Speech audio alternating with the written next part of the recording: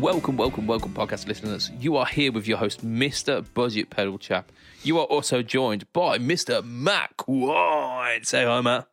Hi, Matt. Woo. You are joined as well by a third host. Is it Lee? Is it Josh? We will find out. Drum roll, please. Say hi, mystery guest. Hi, Josh. It's Oh my gosh, it's Josh. not Josh. It's Lee. Woo, Lee. Ba-da-ba-da-ba-da-ba-da-doo. My Josh impression was shit. Indeed. Sorry, can I just ask you just for a second? Could you remind us what episode number it is? I was just about to do that, Lee. Funnily enough, because it is episode number 247. I've not got that many fingers on one hand. What were we just talking about? We were talking about snooker, which is 147. 147, yeah. It's close. I mean, close. what a segue. To be honest with you, I'm sure most of the listeners don't even know what snooker is. Oh, it's so depressing. It's like tennis, but on a table. But instead of it's like pool why have for you clever just not people. equated it with pool, but it's on a bigger thing and it takes 20 times longer? Oh, it does, yeah, because they're about twice the length of a pool table, aren't they? It depends, because in America the pool tables are even smaller. Over here they're really small as well. So the pool tables hang on a have second. Fixed unit of length, so you can have pool tables can different tournaments will have different lengths of pool table, and then snooker is played on 12 foot by 6 foot. Yeah, and so it's like so much bigger than it sounds. Essentially, it's croquet but on a table. For our American listeners, just in case you're confused, it's table croquet. But it's also, the people who play it and who are good at it, they are widely renowned as geniuses, because they are thinking like 7 steps ahead of everyone else, and it's just an amazing game. And last night, best snooker player ever, Ronnie O'Sullivan, won his 7th world title. Wonderful. Equaling Stephen Hendry's record of 7. He was the guy with the guitar, weren't he? Stephen Hendry. No, that was Jimmy White. Oh dear, we have talked. I mean, we're only like 2 minutes into the podcast, but we have talked far too long about big pool. So I might have to hack iPlayer and go and watch it, because I couldn't watch it. Get a VPN. But yeah, well, I have. What's a visible panty line going to do to him? I didn't even know it was on. I didn't, because you get you see adverts about it and stuff when you live in the UK, and you see about it. But all I saw was, "Oh, well done, Ronnie, you won." I mean, put your hands up. Put your hands up now if you've seen any advertisements for snooker. I've got my hand up. Have you? Did you? Oh, I watched most of the tournament. I fucking love snooker. I'm a sad bastard. So I'm very much in the minority here, although I feel I am in the majority with our listeners. Yeah, but maybe. But they're not here and they're not talking to me. So, however, every time I watch Ronnie play, he loses. So it's just as bloody well I didn't watch it. Now I can go back and watch it safely. He's thanked his lucky stars that you've moved to Swedonia. He has. He's back at world number 1 now. You're over there. Like I got on a real bad luck streak. Man. But hey ho, we are here. It is number 247, which apparently is tangentially related to Big Pool. And one more. Indeed, one more, but at the left side. As we usually do, we pontificate on our week before we hastily shove the news right at the end. So let's not break with tradition this week. Who wants to go first? What we've been up to, guys? Matt, why don't you break with wind? I can break wind if you like. I mean, if you do, it will be. It will have reverb added to it. We totally missed a bloody another snooker pun there, talking about break, didn't we? We did, but we should probably move on from the snooker now. We have to. That we should. But yeah. So, what have we done? I have gigged and I've been to a musical auction. Those are the two things that I've done in the last 7 days, 8 days. I don't know. When did we record last week? I don't know. It seemed like a while ago. Yeah, anyway. it seemed like a while ago. So, but yeah, the gig thing tends to happen quite regularly. So let's have a talk about the other thing. At least nowadays it does. Yeah. Yeah. So I basically saw a post online from the only local auction house that rather than just their generic art and somebody's garage contents, they were having an auction of a load of so it was something like 2,500 vinyls and about 300 lots of musical instruments and associated stuff. So like mixing desks, PA systems, pedals, guitars, clarinets, saxophones, like all sorts of nonsense. And rather than just going, you can bid I'm online. going to learn clarinet. Well, the other thing, I could have just sat at home and, if I was going to bid on anything, bid online. The missus is big into vinyl and so am I. So we was like, do you know what? Let's make an afternoon of it. And we went, I think it started about 12 o'clock and I think we got home about 3:30. So it's like a good chunk of your Saturday, but it was great fun, actually. I'd initially gone in for two things, which was a Boss CE2 and a Boss DM2. And then later on, I noticed that there was also a slow gear in there as well. I came away with the DM2, which I got it way below what they're going online. The CE2, I bid up to what it goes for on Reverb and then stopped, and it kept going and going and going. There's definitely people over here that really like that pedal.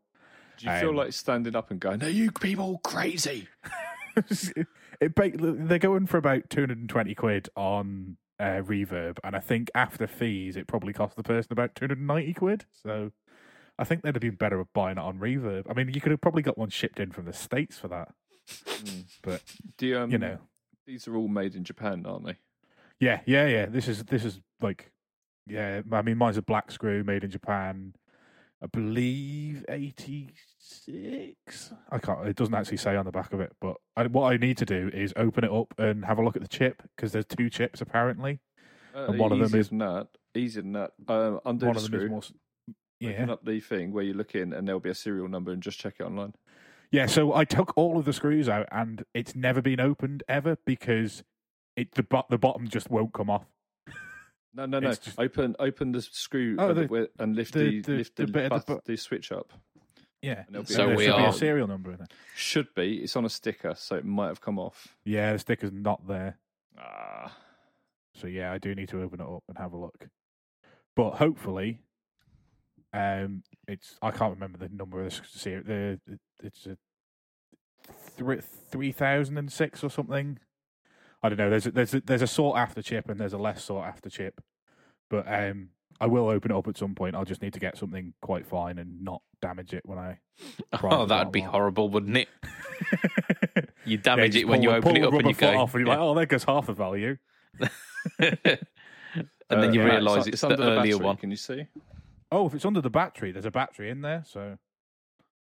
I'll reopen it. I mean, I'll continue to talk because So what I'm gutted about is had the CE not been at the end of the auction, I'd have bid more on the slow gear because that went for about 300 quid, and they go online for like 550, 600, 650. Oh, so, I do have a serial number, so I will Google that later. Sweet. Nice. Should we do it live on air? I suppose we can. There's also some other things that you got at this auction as well, weren't there, Matt?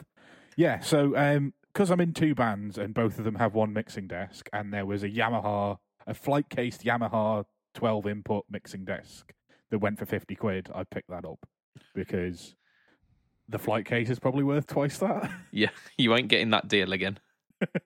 So, yeah, I was like, do you know what? Okay, it's only got two monitor outs, but most of the time, one of the bands only uses two and the other band uses three usually, but we can have a set one monitor mix for the singer and then one monitor mix for the rest of the band. We can get away with that and patch between the two monitors. So I picked that up as well. And it'll be, like I say, it'll be great as a backup in case anything goes wrong. And I'll just basically take it to every gig and it'll live in the van and it won't get damaged in the van because it's in a flight case. Yeah, so we were talking last week about how I very rarely bring a set of strings along to a gig, like a spare set of strings, and you're now bringing a spare fucking mixing desk. Like the wealth gap between our preparedness is just getting bigger. Yeah, it is. And then the other thing I bought was a guitar that had been made by a luthier in the States that I can't remember the name of now. I think it's Darren Green, maybe, something along those lines. Basically, it's like a what was the EVH guitar called? The Wolfgang. Wolfgang. It's that kind of shape, but instead of having a stupid wizard neck on it, it's got a fair. I mean, it's not chunky at all, but it's not nowhere near as slim as a wizard or anything like it's that. Substantial. A normal-ish, maybe on the slim side of a slim Strat neck kind of feel. Floyd Rose trem system. I don't know what the pickups are that are in it, but hang about. You were glossing over that right there as if it was a normal occurrence. So I've never owned a Floyd Rose guitar in my life before. Indeed. And to be fair, like the band that I joined most recently have often talked about doing a couple of Van Halen songs or doing some songs that would need some widdly widdlies, as I would call it. Yes. And I'm sure you would as well. Indeed, yes. Childish wiggleness, yeah. Yeah. So I, bid on it. There was basically 3 of these there. One was in a flight case and 2 weren't. So I was like, I'll bid on the one with the flight case. Yeah. And I picked it up for £200 plus fees, which was like another 36 quid. Yeah. So the flight case that it came in was a Warwick one that costs about 160 quid new. And it's in perfect condition. The guitar itself, the last one that went in the UK went for $450. The last one that went in the States went for $600. So they're not cheap instruments. I suppose they are cheap for handmade luthier stuff, but it's a really good quality guitar. It knows what it is. It's a Super Strat with a different shape. There's no tone control. There is a 5-way switch because it's HSH, and there is a volume control.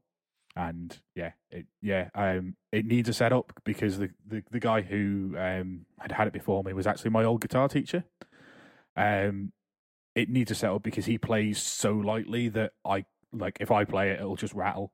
It needs the bridge raising up a little bit, and obviously, then everything else will need adjusting to sort of. But it's like the adjustment for the truss rod is at the heel. The heel, but you don't need to take the neck off because it's got one of thumb these. wheel. Yeah, it's like a thumb wheel, but with a bit holes in just it, stick. essentially. Yeah, that you can just twist. So I will take that to the local tech and get the bridge raised just so that I won't just rattle the hell out of it if I play it.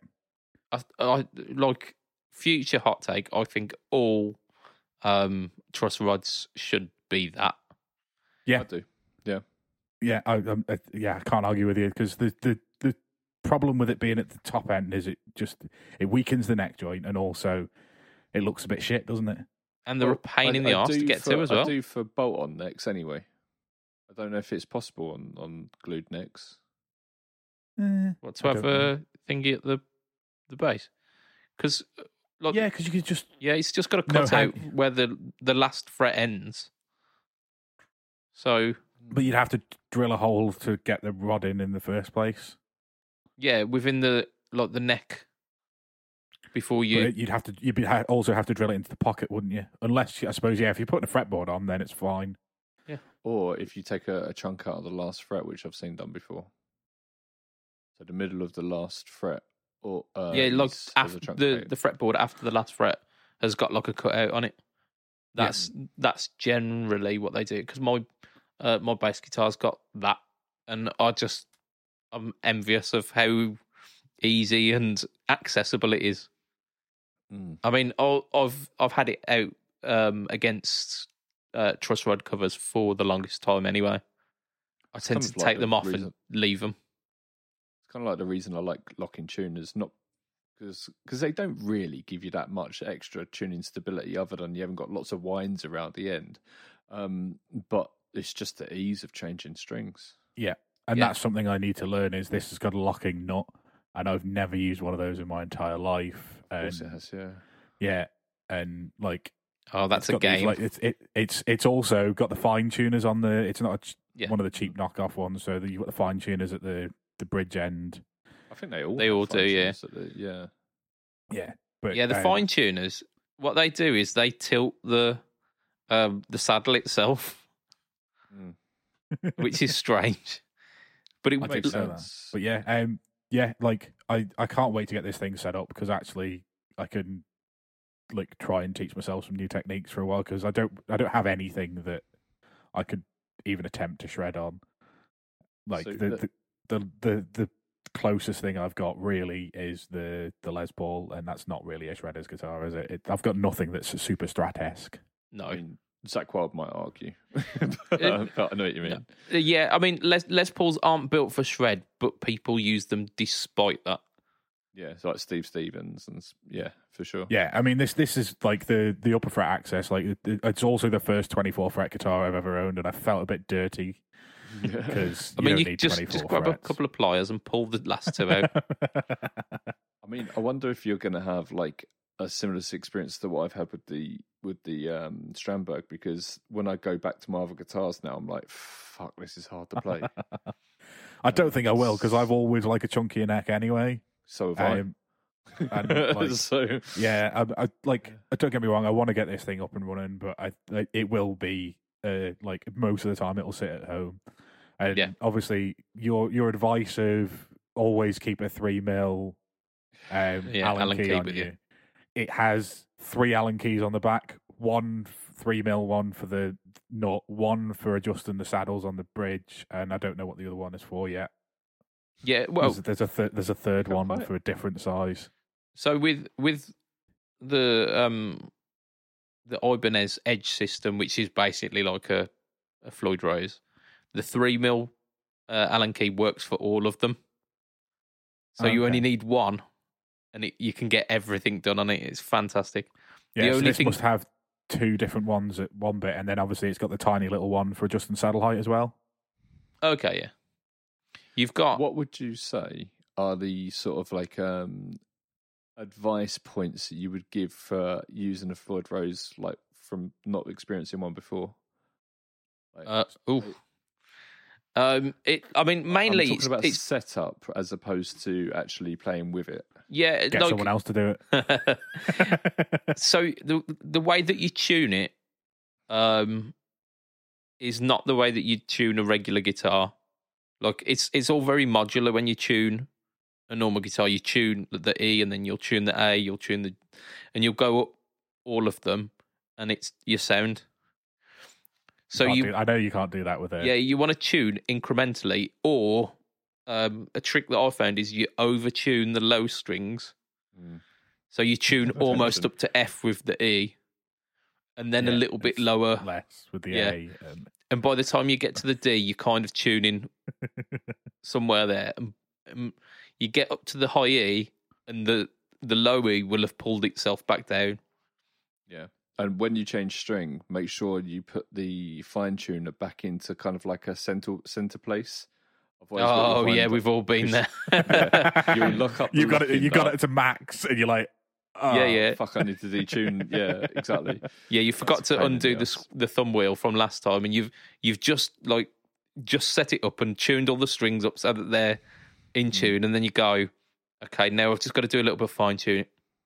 Fuck. Yeah, that's Yeah. You might find as well that when it's tuned up, you might find that it just like notches a little bit. So it might just sit in there and then it might go notch like that. And that means that the knife edge kind of needs sharpening because it's gone a little bit square at the end. It sits in like this and it might be like that. So it's going notch like that. And that will just mean that needs sharpening.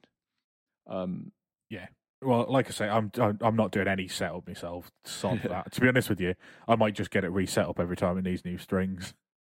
I mean, that's a good idea. Like I'll put Ernie Ball's Super Slinkies. Not sorry, Ernie Ball. I'll put Elixir Elixirs. coated Yeah. strings on it, and the only thing I find with them is they tend to go when the inner core of one of the round strings goes, and obviously there's no break angle with the Yeah, with the because Floyd it's Rose just anchored system at like there both is on a points. Fender. So hopefully, like it'll be every 2 years, and they're like, "Oh, it's been 2 years. I probably need a setup." And smiley face. Kind of Yeah. going back to what you were saying about like the tuning them. You know, like if you tune one up too much, there's benefits to that. Like you can, if you bend your high E string and play your low E string, you can change the pitch of your low E string because it does it all. But if you snap one of your strings whilst you're playing, the You whole fucking thing's Yeah, bollocks. you might as well throw it in the bin. I know that much. yeah. I've seen it happen before. It's hilarious. Yeah, it's. I've watched some. What were they playing? They were playing. They were Talk doing the About Love. solo for "Jump" to Van Halen, and about 3 notes in, the B strings, and they kept going, and it was one of the funniest things I've ever seen. It was just like. Your best bet there is to find one string which is randomly, like, Yeah, vaguely in key and just play on that one string. Yeah, no, he just kept going like, "Oh, it's okay. I'll just anything on the B string. I'll either go 5 that way or 5 that way." And yeah, no, it didn't. It sounded fucking awful, but it was hilarious to watch. Trouble is, it's not even. It's just like all the strings got a tune. All the fucking intonation goes as well. Yeah, because all the everything has intonation's on gone there. because your bridge has shifted forward. If you got to be careful not to over tighten. I know you said you're not setting it up, but other people listening might be. So Yeah. on the end where you tighten up the little block that moves along. Firstly, you got to be careful not to let that little block fall out because it will, and you lose that, you're fucked, right? But when you tighten that up, Yeah, the little you've got to clamps. tighten it up. Yeah, you got to tighten it up so it's like tight enough. But if you over tighten it, you will You'll break the just- string. Yeah, Same with the nut at the locking nut as well. yeah. Floyd I've got all Roses this to are learn. so I'm much like, issue. I will at some point have a go at restringing a Floyd Rose, but like, I ummed and ahed about changing the strings on a Bigsby, and actually that wasn't too bad. It's not. But Floyd Rose just. Yeah, like to be fair, if you'd have asked me last week, I'd have said, "Why would I buy a guitar with a Floyd Rose?" So I've already made the jump, and like secretly, I've always quite wanted a Floyd Rose system just so that I can do dive bombing every now and again. What I really want to do is take it to a gig and do like Red House or something, and then just halfway through the solo, just we used to do that all the time. So we used to go to like jam nights where everyone was like blues players and we were all metal players, and we all had like Ibanez's, and I had my Shine, my red Shine one with the yeah. We know. anyway. We know. Yeah. and we used to just like fucking do all these like shredding stuff all over really badly. Well, I was really bad at it, but yeah, it was all like fucking whammy bar and slash, and sorry, not slash satch and stuff like that. It was crazy. Indeed. Yeah, but yeah, I basically bought it because it'd be a really versatile guitar, and like I say, I can finally see if I can teach myself to do some shredding and maybe a bit of tapping. Yeah. 'Cause- For the price of, I mean, you wouldn't even be able to get a classic vibe second hand for that these days. no, yeah, £236. You're not buying anything that's Like a pretty decent Harley Benton would go for that. yeah, and then you'd have to set it up and probably replace the pickups, and yeah, so yeah, pretty chuffed. And like I say, the hard case alone cost most of what I paid for the guitar, and actually the hard case also fits a normal Strat. Nice. So I basically bought a hard case for my Strat and got a free guitar. Got a guitar with it. Awesome. yeah. Matt, send me over that serial number, and I'll I've already decoded it. So Oh, have you? the date of this DM2 is March 1983. Oh, Nice. So that's older than I am. Yep, and me. Indeed. it's older than all of us on the podcast. Indeed. So yeah, yeah, I got an old thing. You did. But- Like a good old thing. Although it is missing the L, so it's actually not a delay, it's a DA. Yeah, it's a DA DM2. DA DM2. Yeah, I mean that sounds foreign. That's Northern. DA I mean, DM2. like I say, like it's chipped all over the place. Like it's clearly been around for Yeah, 20 it's years. been loved. It's got the guys in first initial, so he's J on above the power jack input. J is for Jack. It's a DJ. Tells you where to put the power jack. Yeah, but I mean, like I say, it's a classic pedal that's only going to appreciate in value probably. So Indeed, I might hang on to it, and then if I get short on cash, I'm sure I can flip it for quite a bit more than I paid for it. So they only came out in 81, so that's a very early one, considering they're still being made. Well, Yeah. the Waz one is anyway. the Wazza one is. I was going to say, they were haven't made discontinued it for a since while, the weren't they? 90s, have they? They never replaced it though. They never made like a DM3. No. No, and they didn't make a DM1 either. So why two? The compacts, generally speaking, start with 2. I think it's to do with Japanese lucky numbers. There's some reason that you don't get certain numbers of pedals from Boss, but I don't know the specifics of it. But you do get some of the small ones are ones, and I'm trying to think what they are. What comes in one? DS1. DS1, of course. Yeah, SD1. That sounds like a very posh way of SG1 for the slow gear. Yeah. Stargate SG1. Hey. So I Lee, don't know about the others. you done some stuff this week. You've done a demo on a hotly anticipated pedal.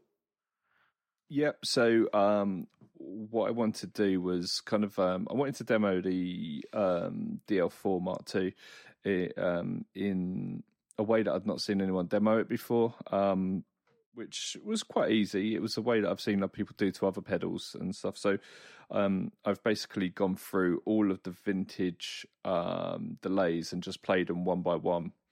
And I've got to edit it down and release it tomorrow. But I've got about an hour's worth of playing. I've got to edit it down into about 4 minutes, so that's going to be fun. Nice. I was going to do some talking over it, but I might actually just not, because I've got enough work to do as it is. Yeah. But yeah, that was nice, and I've just played how each effect kind of made me feel like playing. Yeah. To try and showcase it, and then what I'll do is I'm going to do the new the HX ones. versions, and then the reverbs as well.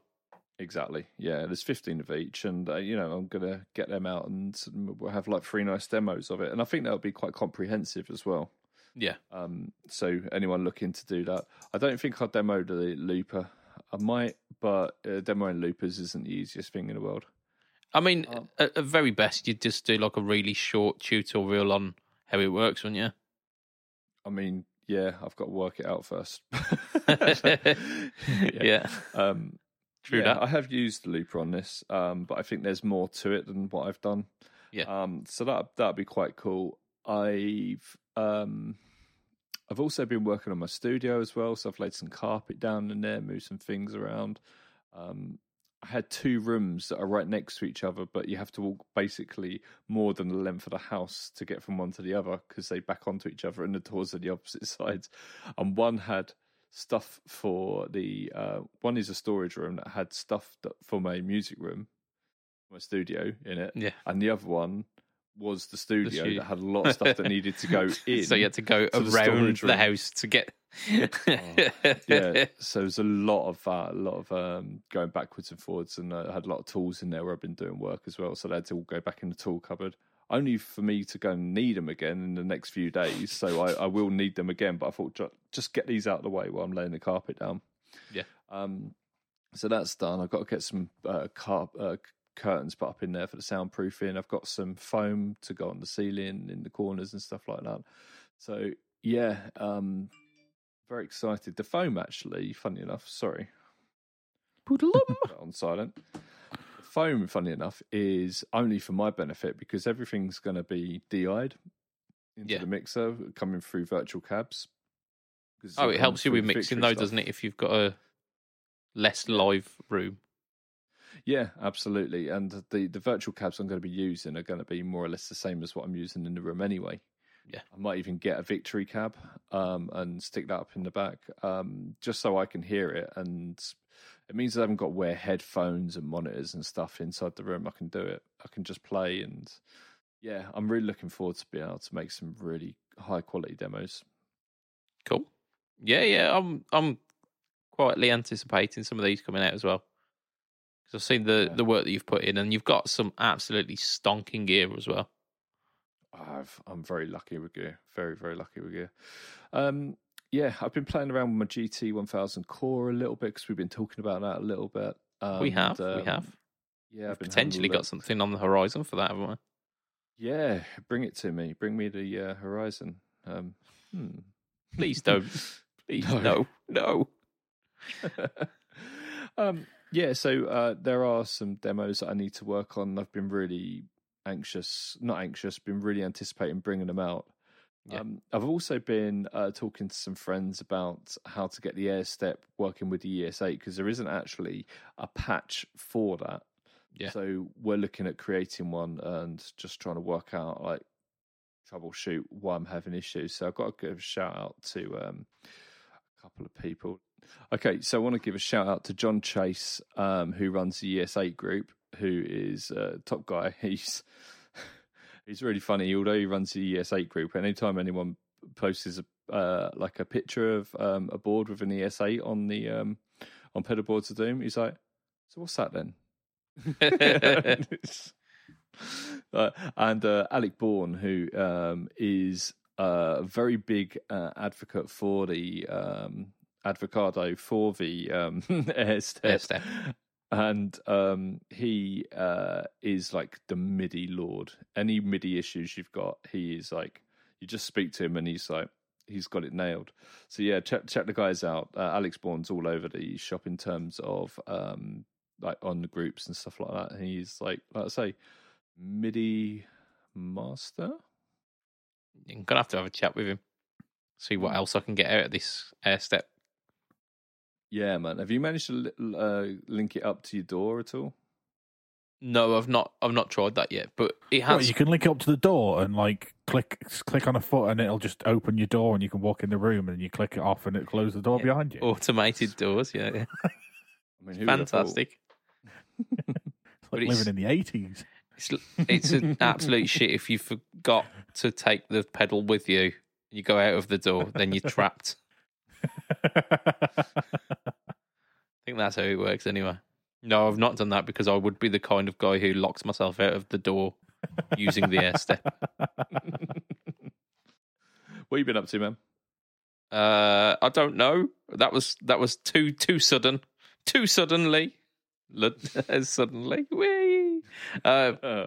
So I did a No Talk Tone versus last week, and it's quite popular.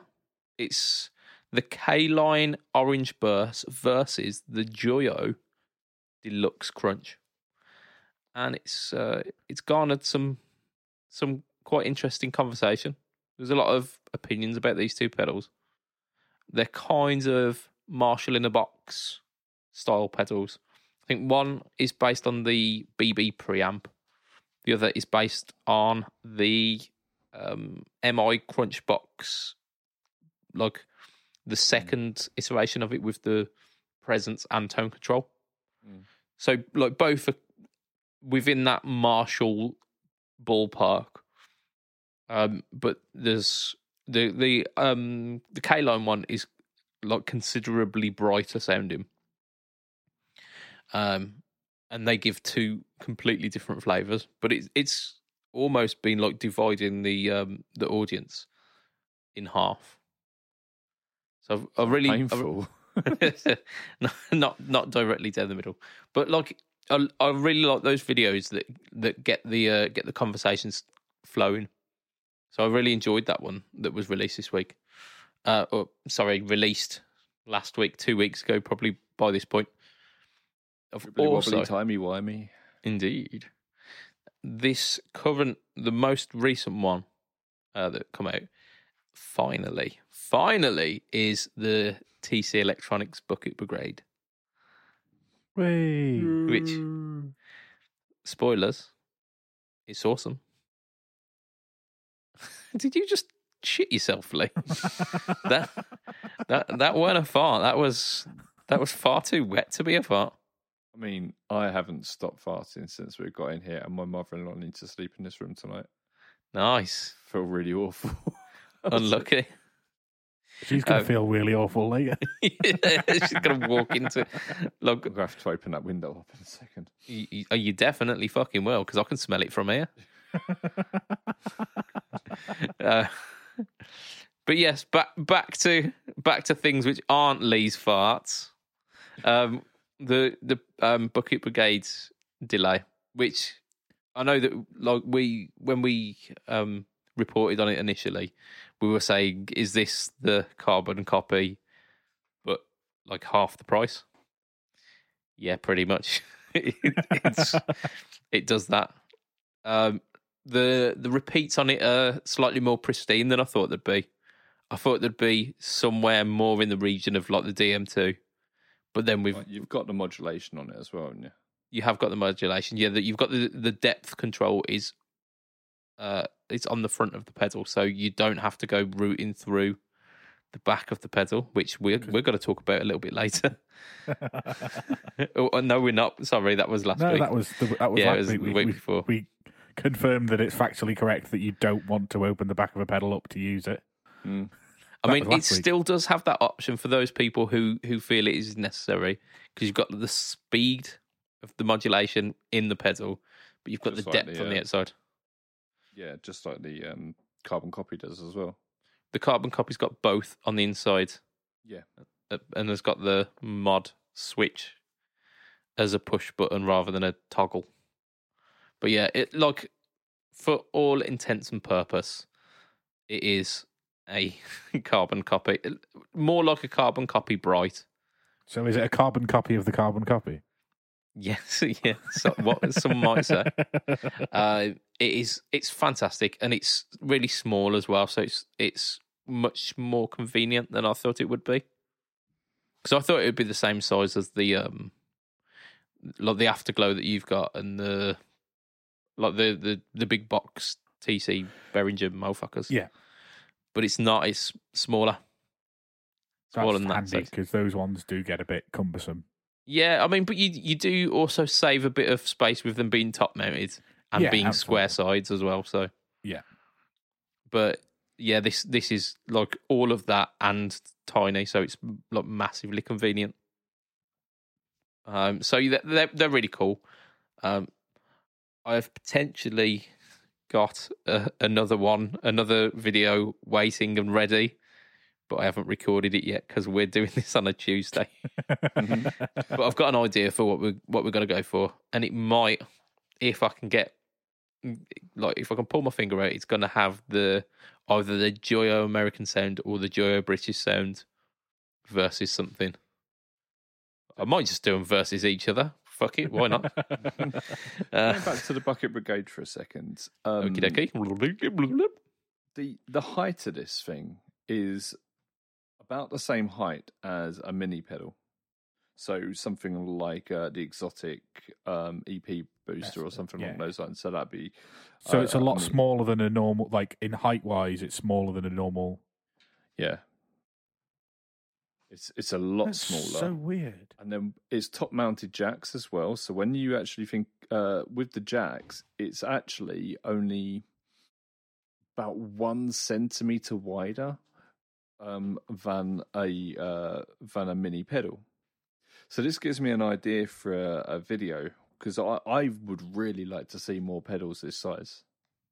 My only concern with that is it'll make it a pain in the ass to put on a normal pedal board, because mini pedals don't sit well over 2 rungs. Oh, in height? Yeah. Right. So because it's so short, it'll be shorter than a standard Boss or whatever. And if you try and put a mini pedal over 2 rungs on a pedal train board, it's just, you might as well not bother. Yeah. So you have to rotate them sideways and have them vertically above each other. And that's my only concern about that, is that negates the top mounted jacks. What I was thinking was, I've got a lot of different mini pedals, a lot of different pedals here. I've got like this Korg Pitch Black Mini, which is very flat. flatter than a normal mini pedal. I've got this little switcher from Tate Effects. I've got the Impulse IR loader from TC, which is slightly different size to something like one of the Chinese mini pedals. Then we've got that Bucket Brigade. Then I've got like an MXR pedal, which in itself isn't actually that much bigger than the Bucket Brigade. It is bigger. Yeah, but it's just actually, enough to kind of. Yeah, it's about Just another like reflect that sixth bigger, isn't it? But then in my other hand here, I've got the Jam Dalai Lama, which is a normal pedal size. And you can see it's actually quite considerably bigger than an MXR pedal. Well, the MXR is the same size as the Nano EHX, isn't it? In the same box as a Nano EHX. So. I think they are actually, yeah. So what I was thinking is I might do a video on stability of these. And I was just wondering if we can get some feedback from the listeners as to whether that would be something they want to see. As in, if you stick them on a board, are they going to fall over when you try and... Yeah. Oh, yeah, because that's the drawback of mini pedals, isn't it? That actually, because their footprint is so tiny in comparison to the height of the pedal. They're already wibbly wobbly. Yeah, they're a bit like a double-decker bus, aren't they? What the hell is this thing?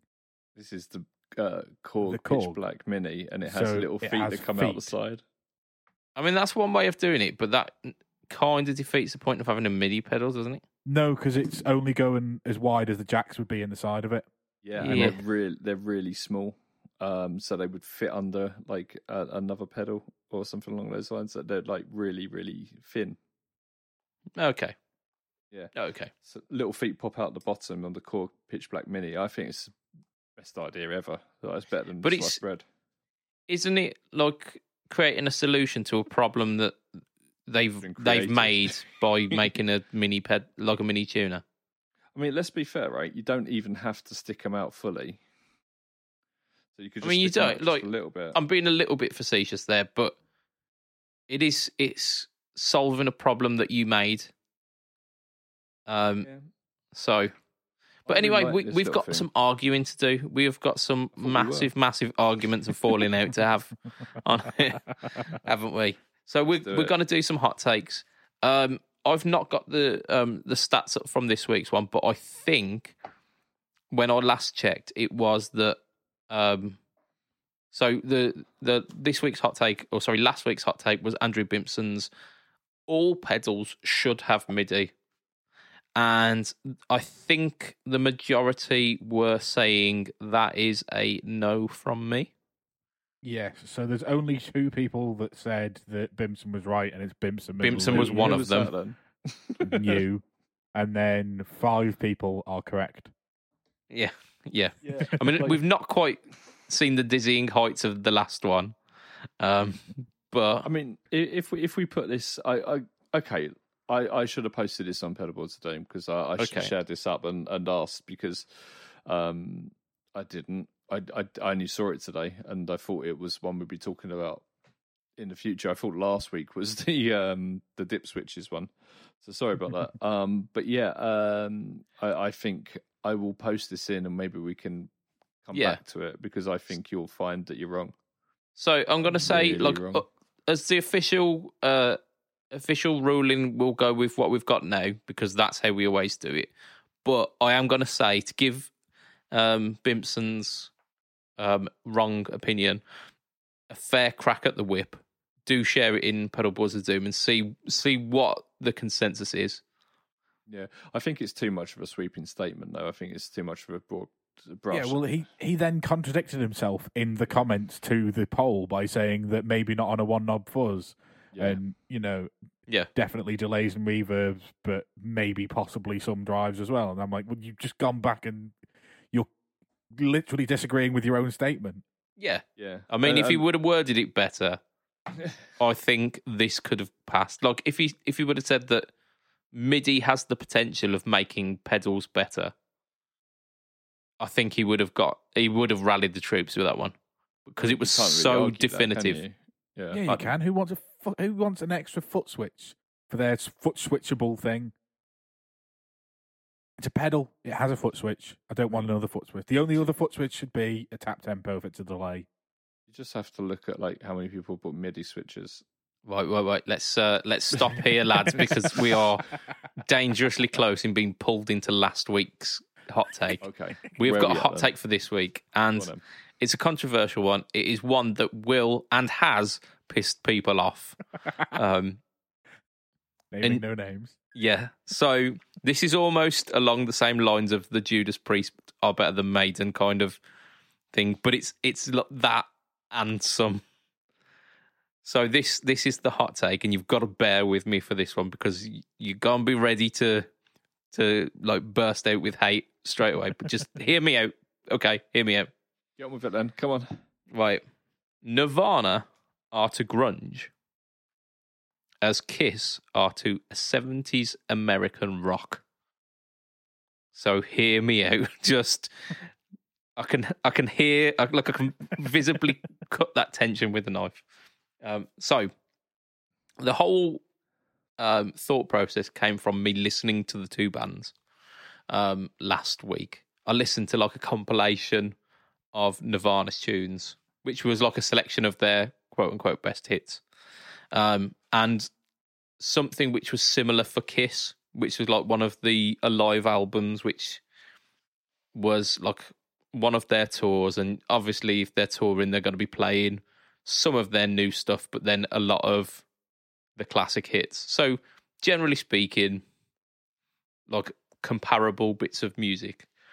And aside from like the hits that don't fall within the normal parameters of each band's work, there was a load of kind of formulaic musicality with both bands, in the sense that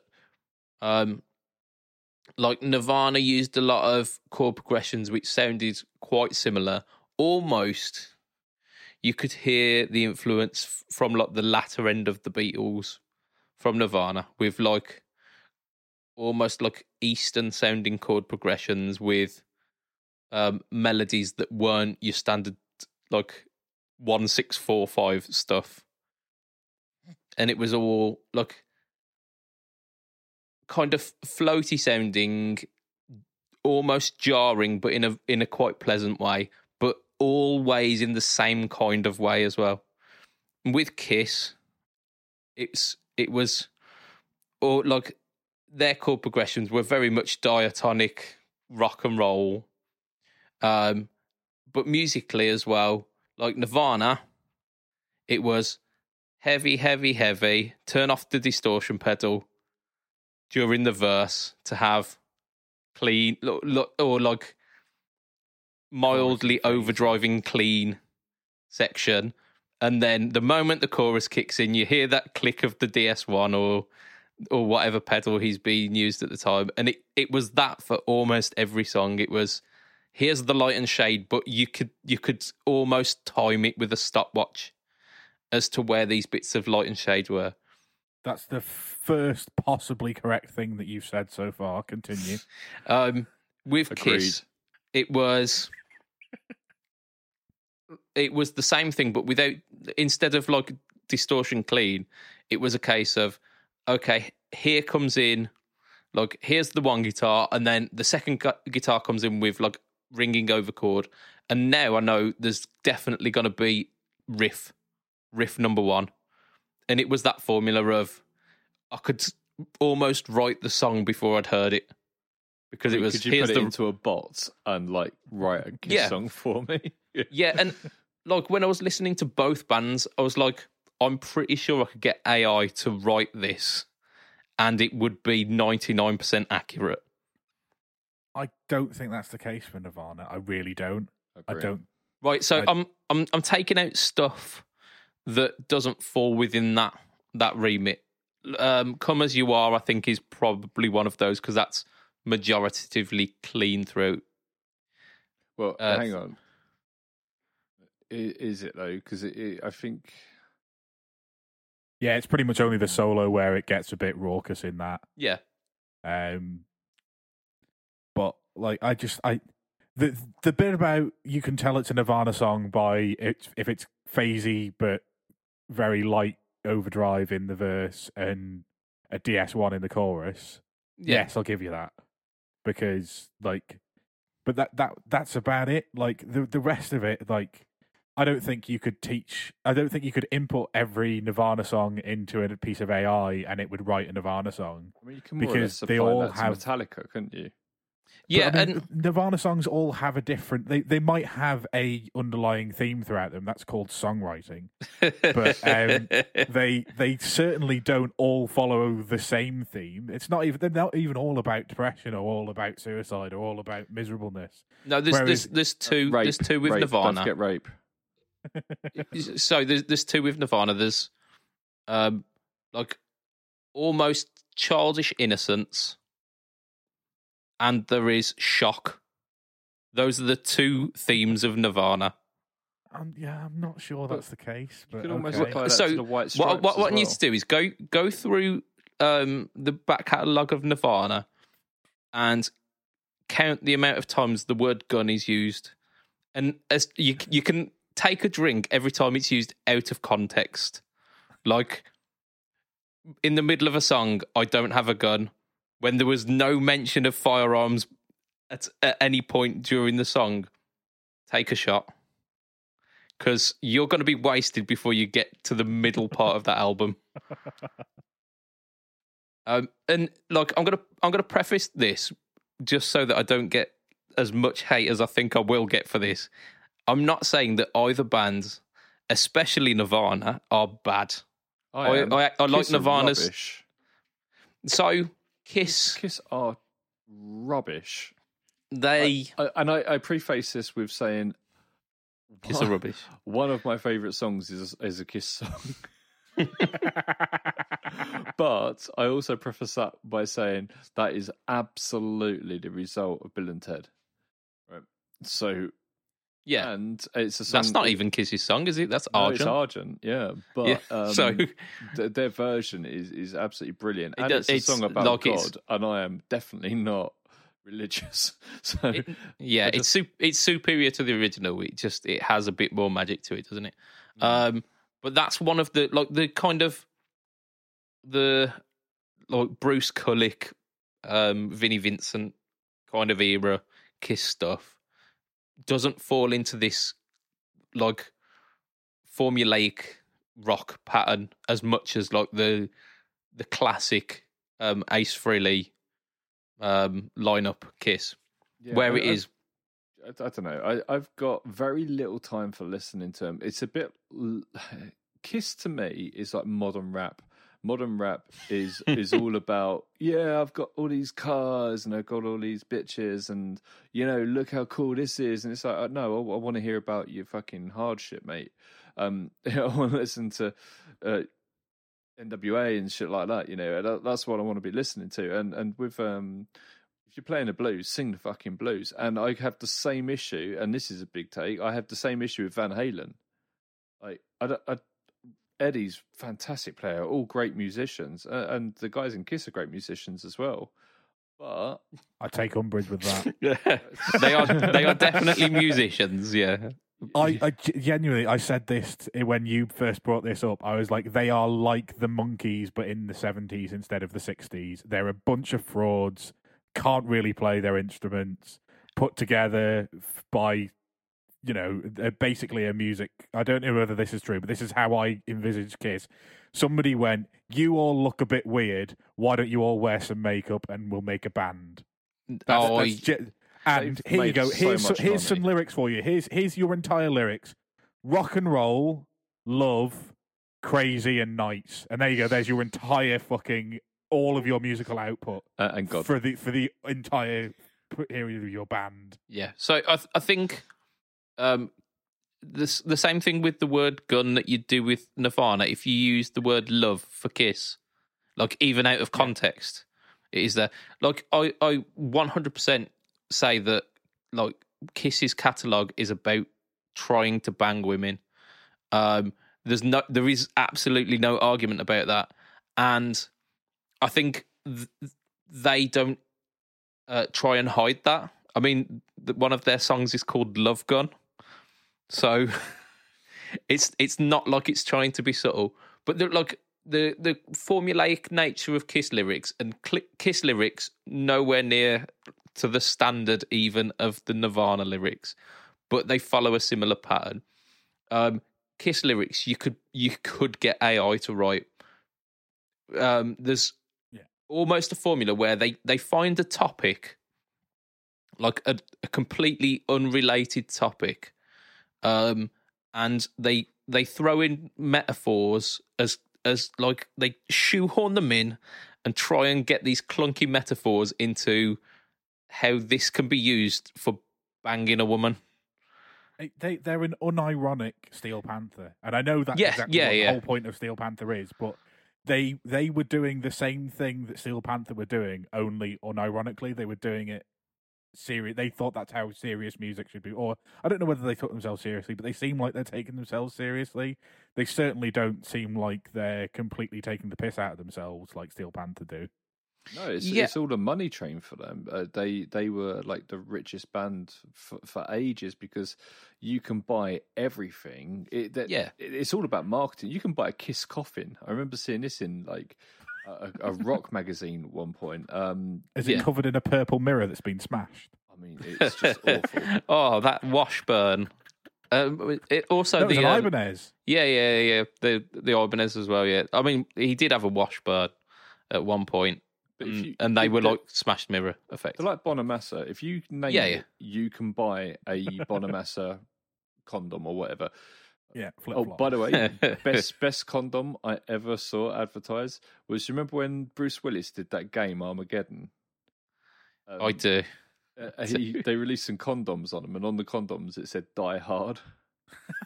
Oh, nice. Sorry. Nice. Anyway, I digress.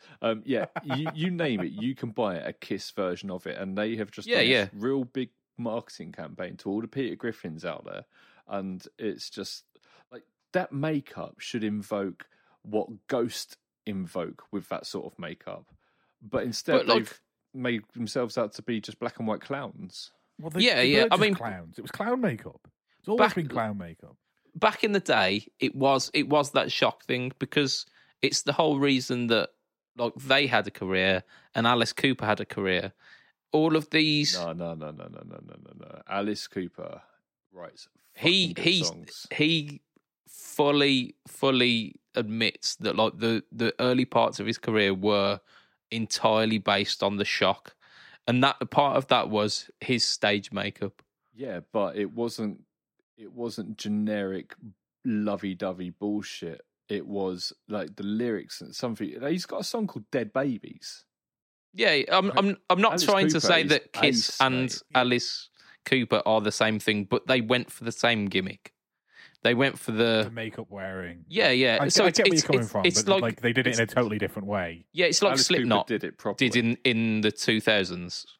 Yeah, they basically did like the gritty reboot of Kiss. I mean, this is a hot take in and of itself, isn't it? I remember seeing Kiss for ages and thinking, like, before I ever heard them, because like growing up in the UK, you don't hear Kiss very often. And, like you had to search for it, didn't you? Yeah, absolutely. And when I was growing up, you couldn't search for it because there was no internet. So you grow up and you see like Kiss adverts or in films and these sort of things, and you see them. They look like the most brutal fucking thing on the planet, don't they? And I was so eager to listen to them, and the disappointment, I still feel it now. Yeah, like fucking. When the did I accidentally put Gary Glitter like on? A few cowboy chords and touch my dick all night. Yeah, and it's probably one of the reasons why I absolutely hate Kiss. But like my first introduction to Kiss was obviously Bill and Ted, and then after that, like I mean, it's all downhill from there, isn't it? Because you've all downhill. I was like, oh, so like they look a bit weird, and you know. They're quite kind of interesting, and I did have an internet connection, but I wasn't like searching for bands and stuff. I was too busy. It's watching porn. Too busy wanking.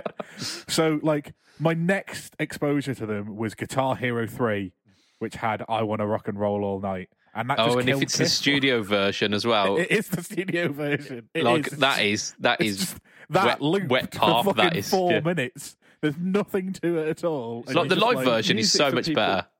It's music for people who want to pretend they like rock.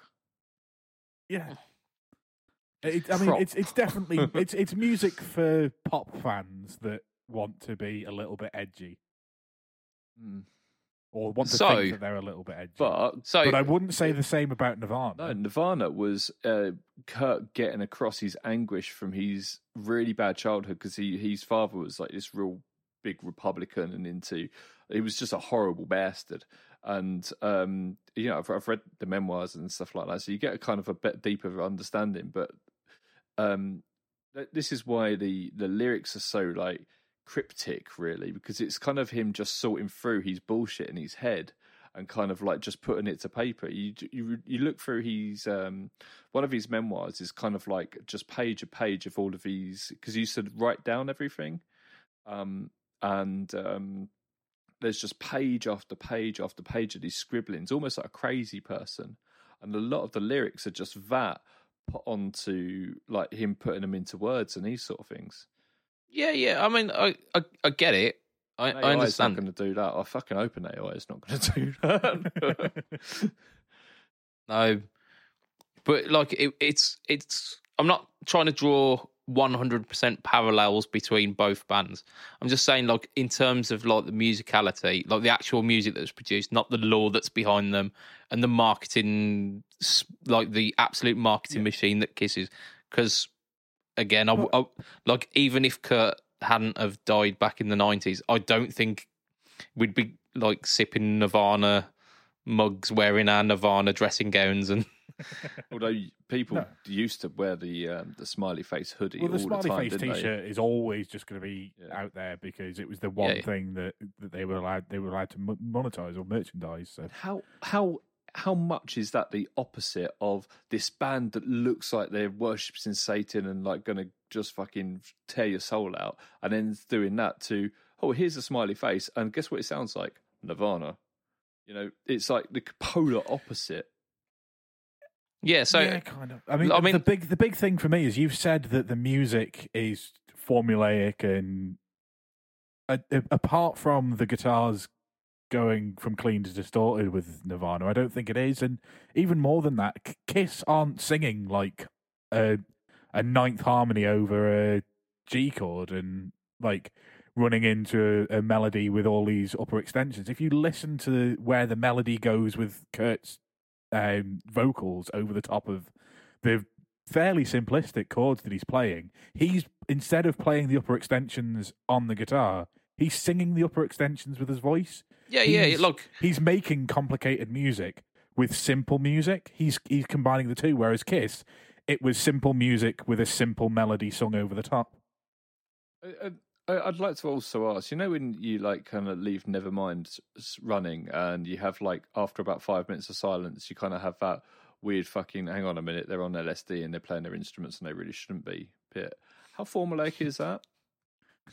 I don't think he was talking about that specific. yeah. And so, like, we're talking like the standard deviation, aren't we? We're not talking like the low end, which is the LSD music, and we're not talking about the breakout hits that don't kind of follow that particular formula. But there is a lot kind of in that middle section. There's a lot more there than ain't that just many albums. Yes, but there's within that there's a lot of kind of formulaic repetition. And I'm not saying that the complexity of Nirvana's music is comparable to the complexity of Kiss. Like, Kiss's music is Dr. Zeus in music format. But you can time on a watch when the breakdown riff is coming in. You can time on a watch when like Paul Stanley's single guitar chord is coming over the jugga jugga jugga jugga jugga. I mean, you can do that with most bands. I remember when we were younger and we were trying to learn solos, or we were just like, me and my mates were sitting there talking about, oh, this solo is really wicked. You would go on to any video or any music thing and you would skip to 3/4 of the way through, and just around there is going to be the solo. Yeah, I mean, there's a slight difference between that and like being able to pinpoint the next musical bit to a T. Like the switching off of a distortion pedal. I would argue that like other bands that I would compare within that time frame, like Black Sabbath, have such an eclectic span of music that you'd struggle to find like Yeah, a it's handful of definitely Sabbath not. songs that follow that same formula. Same we with picked Led up- Zeppelin, even if part or all of it is pilfered. I mean, so is everything else. Same with Deep Purple. Like, And Rainbow. I would struggle But- to find two Deep Purple songs which sound close enough in terms of structure, in terms of like melody, in terms of Highway Star and Black Knight are very kind of. it's not Highway Star and Black Knight, is it? Because Black Knight's doon doon doon doon, doon, whereas Highway Star's Yeah, but if you take the doon doon doon doon out, the verse and the verses of both of those are pretty much the same song. I mean, it's a bit of a stretch, but that's like two songs. Like literally, when I sing the end of "I'm a Highway Star," my mind goes do do do do do do do do do do do, which is not Highway Star. I mean, Highway Star and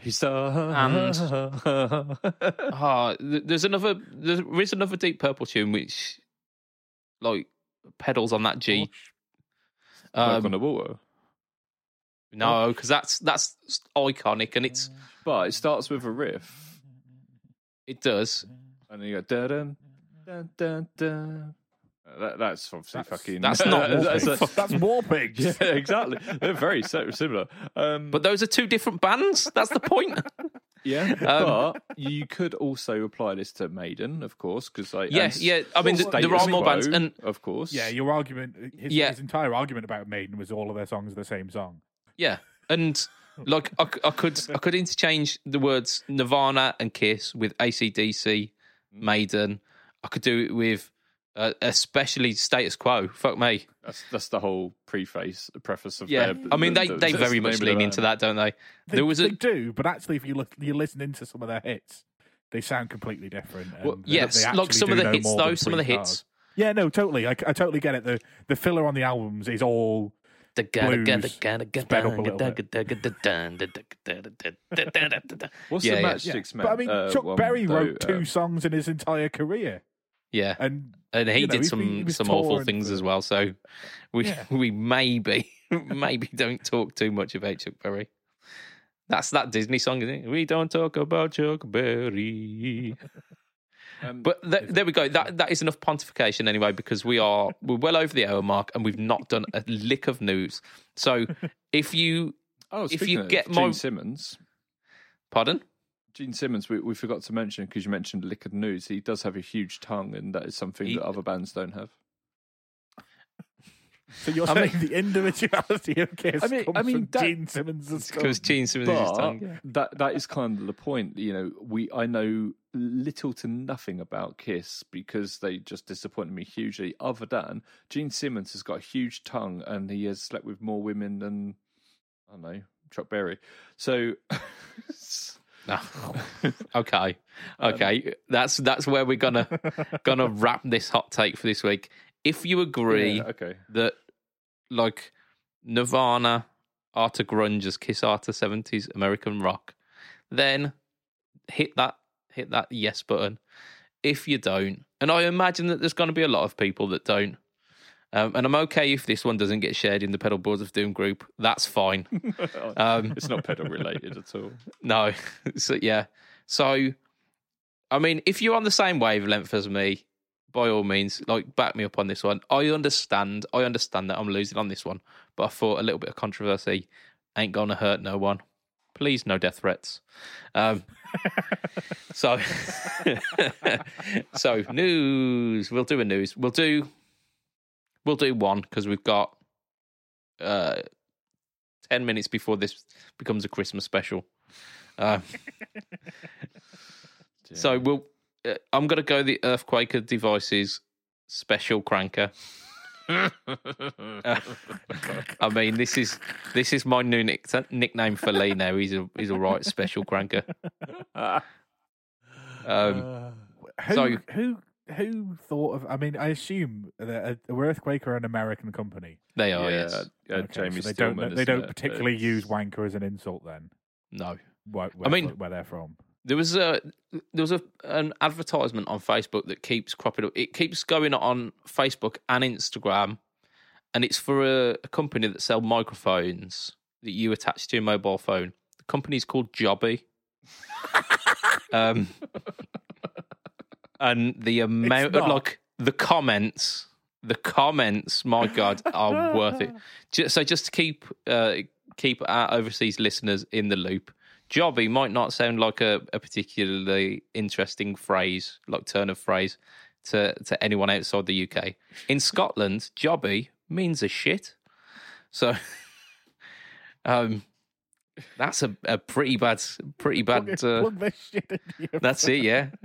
Your audio can sound like Jobby. But yeah, this again kind of misses the mark with that. However, the speaker cranker, I created a version of it on Vero board, I believe. Vero board's horrible. But the speaker cranker is basically like a drive pedal, one knob drive pedal that the more you turn it up, the louder it gets, but also the more cranked it gets. Really cool pedal. Adds a bit of kind of warm saturation to your tone. Really hard to use if you're not running it into a valve amp. But that's kind of the charm of it. The fact that it's a one knob pedal, it's a bit awkward to use. A little bit like Fuzz Faces as well. The fact that you've got to turn it all the way up to get the best tone. I'm straight. And that's the charming bit of it. That it's just a bit, you have to work with it, but it's kind of cool. I really feel like it gives that sort of 90s Britpop sound absolutely spot on. What, the cranker? Yeah. Yeah, and that's kind of what it does. It gives like an oversaturating speaker sound. But it's not like a high gain pedal. It's kind of like... Oh, not at all, not at all. Yeah. It's really nice, actually. I kind of want one. I might borrow yours. You will, you know. Will you? You might, yeah. Yeah. So that's like the original one was kind of a bit of a quirky pedal that you've got to really want to work with to make it work. They've taken all of the barrier to entry out of it and made it like incredibly easy to use, which makes sense, but loses some of the charm of the original for me. Because I like the fact that it's a little bit awkward, and the fact it's a bit like a Range Master, isn't it? Where part of the charm of that is that you have to absolutely crank the bollocks off it in front of a cooking amp. And it's not the sound that you're going to be using every day because your neighbours will moan. But when you do use it, it's an absolutely beautiful tone. Yeah. And so what they've done to this, they've given you 3 controls: level, tone, and more. So basically like a pre and post gain, I'd assume. More was the control on the other one. So on the original one, more was the control you had. Yeah, yes. So that will be the quote unquote gain control. Obviously, it's not like it's not a super high gain thing, but it's like that's where you get your edge from, and then volume, I assume, is so that you can bring it back down to unity and have. Yeah, it's like a master volume, isn't it? Yeah. So like your post gain and your pre gain. Yeah. And then I assume tone is like a one knob tone control. Yeah, the fact you've got a tone control on this is offensive. It's just annoying. Because again, like once you cranked up, think about it in context of different amps. It might not have been right for certain amps. It might have been too bright for some amps. It might have been too dark for others. So maybe it's just a kind of like almost like a presence, just to kind of make it so you can get that tone. Do you know what else has got a presence though? Your amp. My dick. Well, it might. It also might not. A lot of amps don't have presence. Yeah, I know they don't, but you know what I mean. Like the whole point of this pedal was. I love where we've devolved. It's brilliant. The whole point of this pedal was just to give you a bit more of your amp's sound. It was a simple thing, and it was a really simple thing to give you more of your amp, so that you did, instead of having to turn up your preamp, you just kick the front end a little bit harder. I get the impression that this has come about from what people have said about it. I bet people have been like, "Oh, this is great. I just wish it had I wish I could control the volume, the overall volume. I wish I could control the overall tone." And if I you guarantee all the people who asked for that won't buy it. Yeah, but I mean, the speaker crankcam is discontinued. Yeah. It was discontinued before, like way before this. So, it makes sense that they're reissuing it. It disappoints me that they didn't stick to their guns with just how characterful this pedal was. In fact, I would have respected it more if they would have released a no knob version of this where they just had that with the volume up full. And they didn't even call it the cranker. They just called it the what you gonna do about it. Take the foot switch off it and just have it as a buffer. Absolutely. Called it the Noel Gallagher. Yeah. So there is that. I mean, it's now got clipping control as well between germanium and silicon, which it is what it is. I think the one that I've got is silicon diodes. I can't remember. I made it a long time ago, and I've not even warmed up my soldering iron in about 3 years. So your guess is as good as mine. It's also got the EQD Flexi switch, which allows you to switch between latch-in mode and momentary, which is a thing, I suppose. It also allows you to. I don't know why you'd want a drive on momentary. To use it as like a lead boost. Yeah, I mean the Spark Mini does that. The lead that you're playing. Yeah, just like little licks between, between chords. A bit kind of. Yeah, that's the only thing I could ever think of using a momentary switch for. What else what else is a momentary switch for? Adding a little bit of modulation to the end of a riff or something along those lines, so you can add like a bit of vibrato to the end of a riff, like you would add finger vibrato, or you could add some shimmer to the end of a line. So if you want to like play something and then have like it kind of trail off when you stop playing it, like this sort of magical unicorn shimmer piss. You could use a momentary one like that, and then when you release it, it could have trails on it. Also, then you've got expression pedals, and you've got things like hold pedals, so like delays with hold. So you've got oscillation, so pedals can go into self oscillation. That's perfect for momentary. May I continue?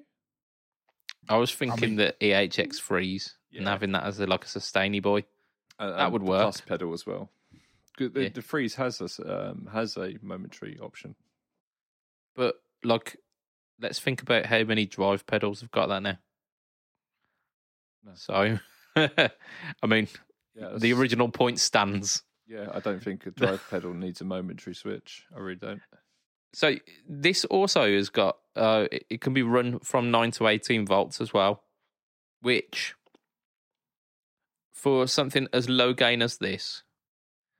Why are you running at 18? You're going to get more headroom and less gain. I was going to say, so the whole thing about this is it's low gain, so you're going to take the gain away? That's it. Subtle. Yeah. Just at that point, why not just buy a clean boost? Exactly. I mean, in defense for this one, it is $99, so it's not exactly breaking the bank. It's a pretty decent sounding, relatively transparent drive boost kind of thing. I like the sound of it. What I don't like about it is the colour scheme. What, the orange? I like the colour, but it's those two kind of like. I just don't think they sit together nicely. It reminds me of the 70s wallpaper. Don't think it's. What's wrong with the 70s? Nice. It was the best one. Ugh, 70s wallpaper. I went into a house the other day and it hasn't been decorated since the 70s, and it was like, oh god. I mean, have you seen the door behind me? My Is door's there anything upstairs, more something like that. 1970s than that fucking door? Yeah. Like, the one thing my missus was bitching about when we looked at this place, I mean, it's dirt cheap to rent, so that's why we ended up here, but, like, she was just like, I hate the doors, and I'm like, what do you mean you hate the doors? Oh, they're very 70s, and I'm like, it's a door. I think she was on about the band. And I'm with her. Like, don't get it. Just don't get the doors. We, Do you know? I quite like the doors. We were going to buy new doors, actually, but what we're going to do instead is put some beading on them and paint them so they actually look nicer. What, like nana beading? Like you're getting like a nana kitchen? Like strips of beads? Oh, no, not like oracle beading. Yeah. And don't mind about the vase. Vase, indeed. Right. So I think that's as much about the game changer. Sorry, not the game changer. The EQD. We are eventually going to talk about the game changer, Bixby. Not this week though, because we're an hour and 20, and I'm not doing that to you. You're not getting a Christmas special in what is May now. So should we do a solstice special halfway through the year? Yeah. Longest day. Longest podcast. No, we're not going to do that. Maybe we will. Who knows? Let us know in the podcast group if you would like an extra really fucking long podcast. We'll do it. We will. Will we? We're threatening you now. Will. So, thanks, massive thanks, as always, to our Patreon backers. One of which was mentioned for his incredibly hot take this week. For as little as $2 a month, you can be one of that exclusive crew. They are just sexier than usual people. I don't know. I haven't worked out the science, but you can be that too for as little as $2 a month. So we have got Mr. Andrew Bimson. We have got Mr. Adam Yeomans. We have got Mr. Doug Christ of 37 Effects, of Masters of the Cinematic Universe, and the Just Surprising podcast. We have got Mr. Hugh G. Rection. Way. That we do.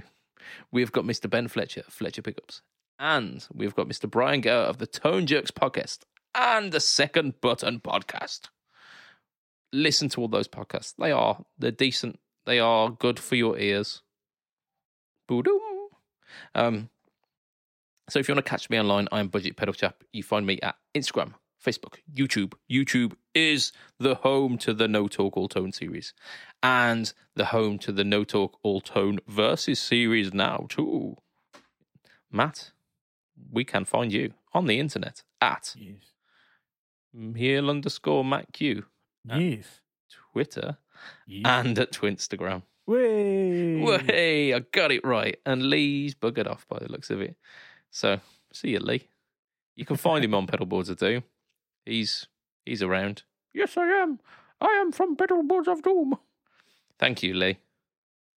And so, from myself, from Lee, I'm the worst one.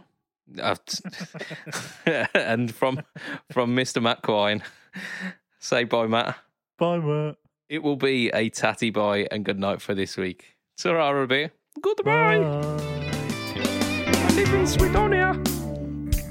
Okay, Lee. Calm down. Pipe down, lad.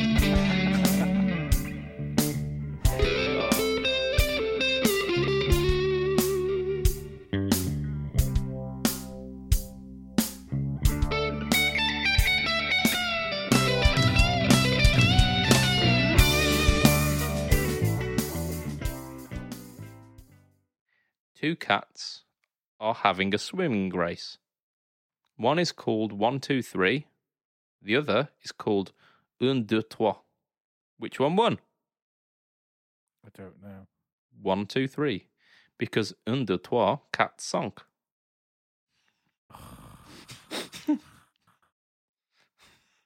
Wow. Wow. I mean, that's good enough for me.